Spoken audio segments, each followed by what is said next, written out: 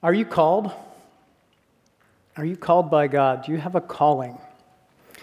Many years ago, I was asked a question like this that reset the whole course of my life. I was working as a brake design engineer in the automotive industry in Detroit, near Detroit, Michigan. Cheryl, my wife, and I were just newly married, and we were youth leaders in a vibrant and active church nearby. One night after a youth event, my wife noticed how energized and fueled I was from what God was doing in the ministry and my involvement in it, and she asked, had I ever considered full-time youth ministry? Well, she went on to explain from her perspective that I loved working with youth, I only did engineering. Well, her question got me thinking, especially about God's call. Was I called? And for me, at this point in my life, we discerned through much prayer and from counseling with godly people that we knew and youth pastor that I was working with, that God was indeed calling me into youth ministry. Since then, I've thought a lot about God's call.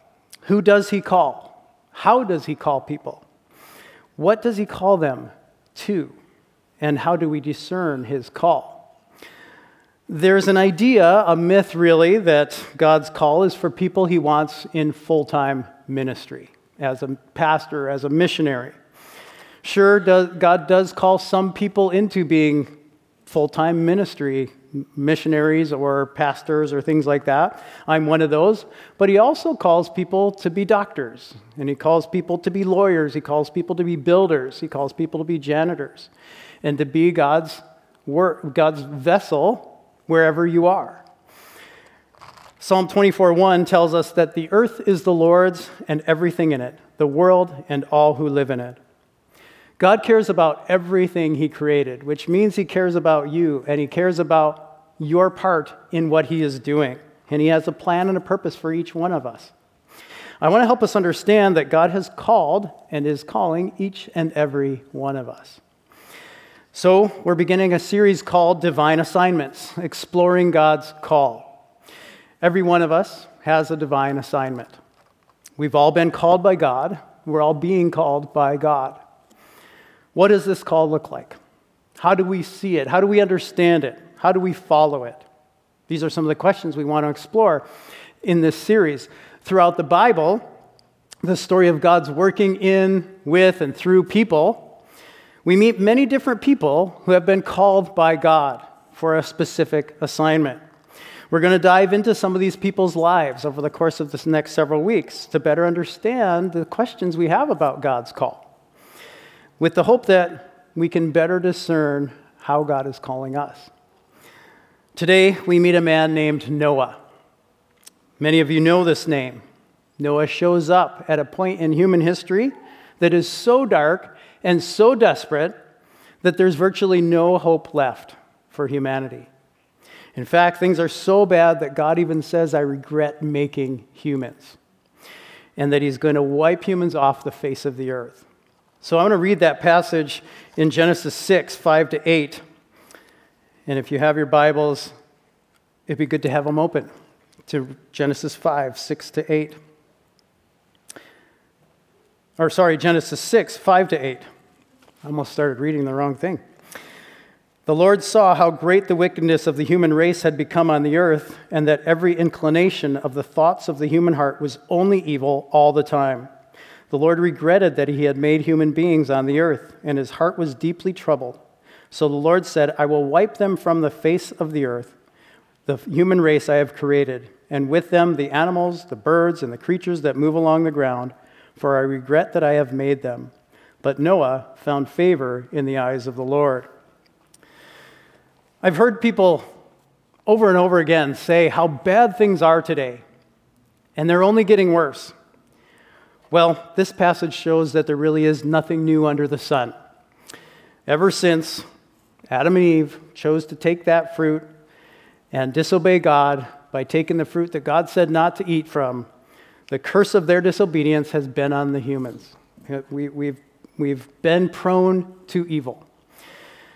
At this time, when Noah was on the earth, this time in human history, only 6 stories into the story of the Bible, there could hardly have been a more bleak description of how bad things had gotten. How great the wickedness of the human race, it says. Every inclination of the human heart was only evil all the time. Things were so bad that God says he regretted making human beings. And his heart was deeply troubled, or even in pain. Now, there's a lot of word plays that are going on in these verses. And I can't go through into depth into all of these word plays, but these word plays help us understand why God would say that he regretted making humans. As if he wished he hadn't. That's not what these verses are communicating. They're not saying that God did something now that he wished he hadn't done. These verses are communicating the emotional toll and that the sinfulness of humans have on God. God, he loves us deeply, and he's filled with pain by the destruction we've brought upon ourselves. He's grieving that the humans he made would choose to use their thoughts and imaginations toward evil when he made our thoughts and imaginations to be towards goodness, beauty, and truth. This teaches us a lot about the personality of God. He's not aloof somewhere doing his own thing, letting us fend for ourselves. He's living and personal and deeply invested in the world that he's created. He's even intimately engaged in our lives to the point where he's deeply pained. The pain described is of one losing a loved one. That's how deep the pain is. And we don't really know how God experiences emotions. It's different than us humans, but this is how he's communicating his pain to us. These verses also show that God does not take sin, evil, and wickedness lightly. Not only does he see it, he grieves over it, he also deals with it definitively. He doesn't let it go, he doesn't ignore it, he judges it. The people were so far gone in their depravity that the only judgment that's sufficient is to wipe them from the face of the earth. However, even in this extreme and warranted judgment, God also provides salvation. Again and again, God provides salvation throughout the story of the Bible. This has character. God deals with sin through both judgment and salvation. In verse 8, we learn that Noah has found favor with God. It doesn't say that he has earned favor, but that he has found favor. All hope maybe isn't lost. The wickedness of the human race is rampant, it's full spread, yet God has not forgotten his promise to Adam and Eve that he would destroy the serpent who tempted them into sin. God, in his grace is unmerited favor, unearned favor, offered Noah a relationship, even though he didn't deserve it. God chose to find favor with Noah. So, let's read what comes next in Genesis 9. Genesis 6, verse 9. So he said, Noah found favor in the eyes of the Lord, in verse 8. And then in verse 9 it goes on, this is the account of Noah and his family. Noah was a righteous man, blameless among the people of his time, and he walked faithfully with God. Noah had 3 sons, Shem, Ham, and Japheth. Now the earth was corrupt in God's sight and was full of violence. God saw how corrupt the earth had become, for all the people on the earth had corrupted their ways. So God said to Noah, I'm going to put an end to all people, for the earth is filled with violence because of them. I am surely going to destroy both them and the earth. So make yourself an ark of cypress wood. In verses 11 and 12 in this passage, we see again the repeated description of how bad things are. 3 times the word corrupt is used. The earth was corrupt and full of violence. The earth had become corrupt because all the people had corrupted their ways. Now let me show you something that's really interesting about this word that will help us understand a little bit more what's going on with the judgment that God is bringing upon the earth. In the Hebrew language that this was written, the word translated as corrupt in verses 11 and 12 is actually the same word that's translated as destroy in verse 13. God will destroy. That's the same word that's used for corrupt in verses 11 and 12. Later in verse 17, the same word is used again when it says God will destroy. So in verses 13 and 17, it's God who is destroying, but in verses 11 and 12, it's the humans who have already destroyed the earth. It seems that God is just finishing the course that the humans have set themselves upon. A one-way course, the humans have created their own destruction. And it's even more sorrowful than all this, because it's not only the humans that are affected. Animals and plant life are destroyed as well. Human wickedness affects more than just humans, which shows how seriously God takes the responsibility he's given to humans. He told Adam and Eve to rule the earth, and he wanted them to rule it with goodness and beauty, but he gave them responsibility. And so when they chose to disobey, they brought about judgment not only for themselves, but for the things that he gave them responsibility over. And so it wasn't just themselves they were destroying the things that he gave them responsibility over. That's how significant humans are in the plan of God. But just like we said before, God is a God of salvation and redemption. He chooses to find favor with Noah. Verse 9 tells us that Noah is a righteous man, blameless among the people of his time. He walked faithfully with God. This doesn't mean he didn't sin. We see his sinfulness later in chapter 9. But he has responded to God. And God at some point offered relationship, and he responded. And so he's in relationship with God, a merciful and compassionate God. The word righteous is all about right relationship. He's in a right relationship with God because he's responded to God, and he walked faithfully with God. Old Testament scholar Kenneth A. Matthews explains in his commentary on Genesis that Noah stands out from his contemporaries as a man of right conduct who enjoys a right relationship with God during a day of unrestrained evil.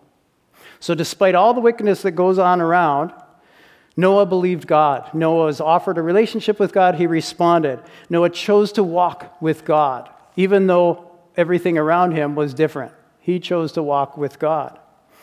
Thousands of years later, the author of the book of Hebrews in our New Testament, inspired by the Holy Spirit, wrote in chapter 11, verse 7, "By faith, Noah, when warned about things not yet seen, in holy fear built an ark to save his family. By his faith, he condemned the world and became heir of the righteousness that is in keeping with faith."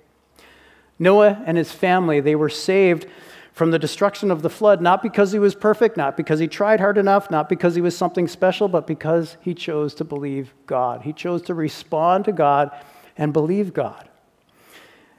He responded to God's grace in faith. Earlier in Hebrews 1, verse 11, earlier in Hebrews 11, verse 1, I'm a little dyslexic this morning, it seems. In Hebrews 11:1, we read that faith is the confidence in what we hope for and assurance about what we do not see. Noah demonstrates his faith in a clear and personal way. God tells him he's going to destroy the earth. He's going to bring floodwaters upon the earth, something Noah had never experienced or even imagined before.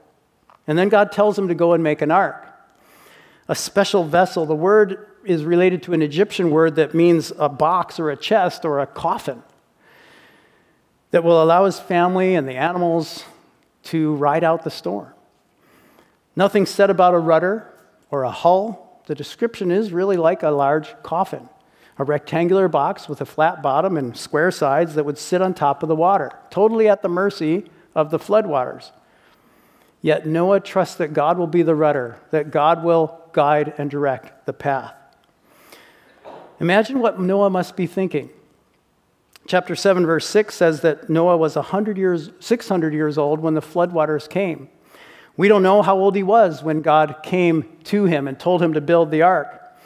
But we can kind of discern that he was probably at least 500 years old based on Genesis 5:32 that talks about the age of his kids. So 500 years of experience tells him that floodwaters don't cover the earth. Tells him that this is something way beyond anything he could imagine. And God told him to go find cypress wood, chop it down, prepare it, and make it into a coffin-shaped vessel on dry land. What was Noah thinking? What was he imagining? What would other people think? Am I going to survive the ridicule, the mocking? Are people going to attack me for doing this stuff? I mean, it says that violence was the going thing. I wonder if it took him so long because he had to keep rebuilding. We don't know what he thought. We don't know what happened. But what we do know is that no matter how little sense it made to him, no matter how illogical, beyond his experience, how peculiar or mysterious it was to him, Noah trusted God, and he obeyed. Check out the last verse in Genesis 6. Verse 22 says, Noah did everything just as God commanded him. Noah was special, not because he was superhuman or he tried really hard to earn God's favor, not because he did everything right and was perfect, but because he was in a relationship with God.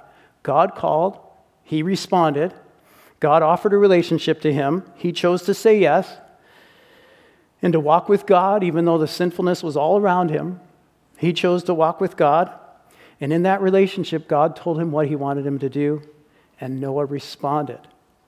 Even though it didn't make sense, even though it would likely cause him ridicule and mocking or distress from the people around him, he obeyed. In his obedience, Noah demonstrated faith, that he believed God, and he trusted God with everything. And that's what faith is. It's complete trust in the Almighty God. And the beauty of this story is that God is a God who deeply cares about the salvation of the people he created. He didn't just wipe out all of humanity, even though it was deserved. In fact, he had every right to do that. But he chose to save Noah. He chose to be in a relationship with Noah and save his family because of his faith. In his obedience, Noah became a new Adam. Adam was the first human that was created. After day 2, God separated the waters below from the waters above, and on day 3, he separated the waters from the dry land. The flood is a divine reversal of these acts of creation. But then it's a renewal of his created order as the floodwaters recede. And in this renewal, Noah is the new Adam. He's the survivor through which all humanity is born.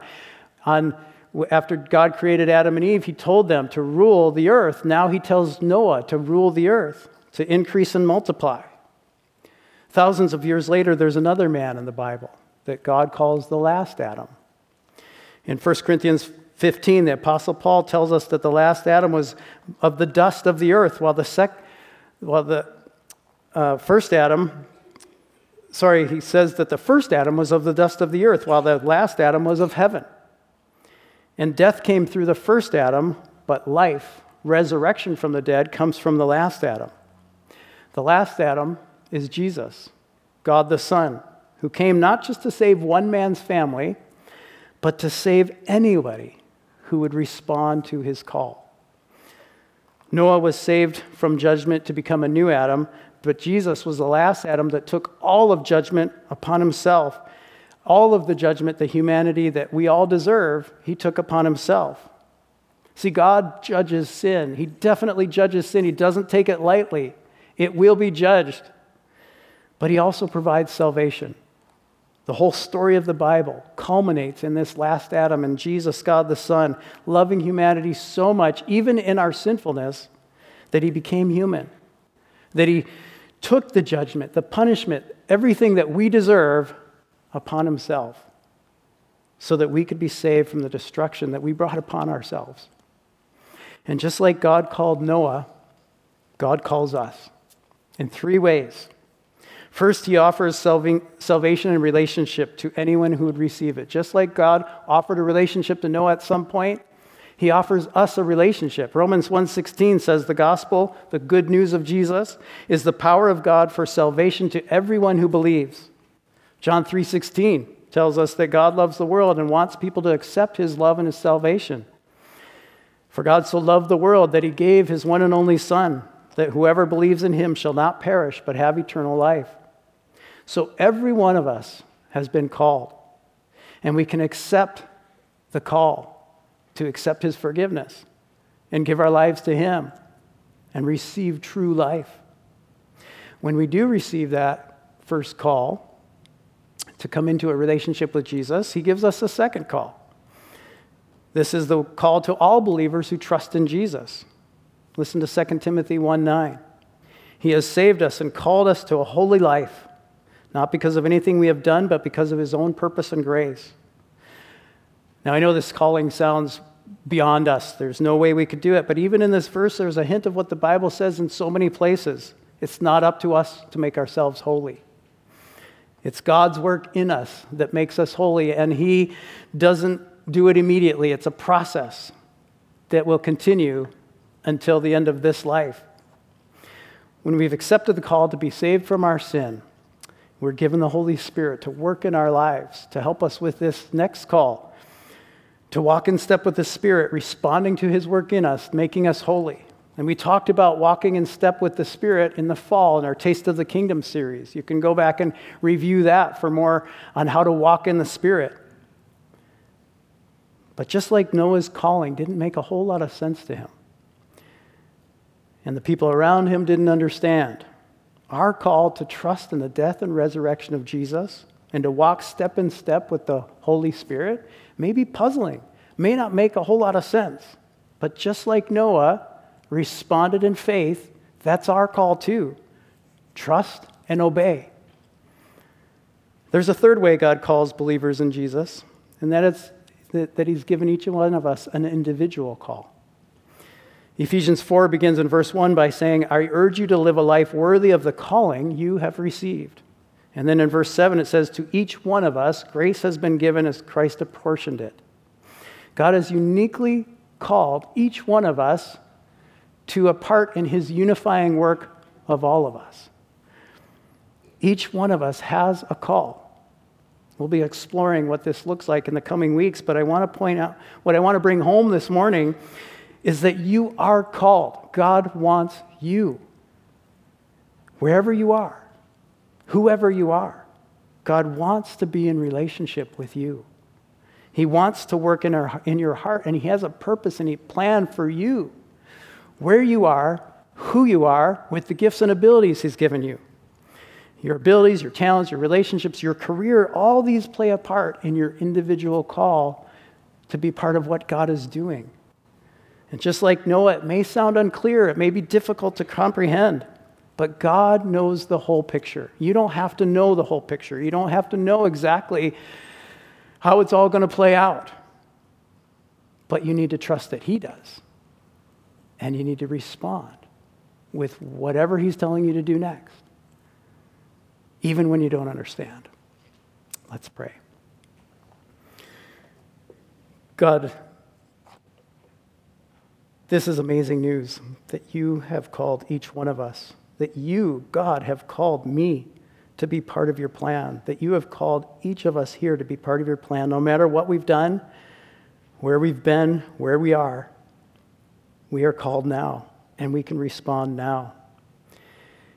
And God, you will make us holy. We don't have to do it, but that's your call, to trust you in making us holy, and you will give us a divine assignment. Each one of us has a role to play. We are significant in your plan. God, please just help us to trust you. Please help us to be ready to respond to you. Help us to hear what you're saying to us, your Holy Spirit whispering in our ear, whatever that looks like. Help us to respond and obey. Thank you for being that kind of a God. In Jesus' name we pray. Amen.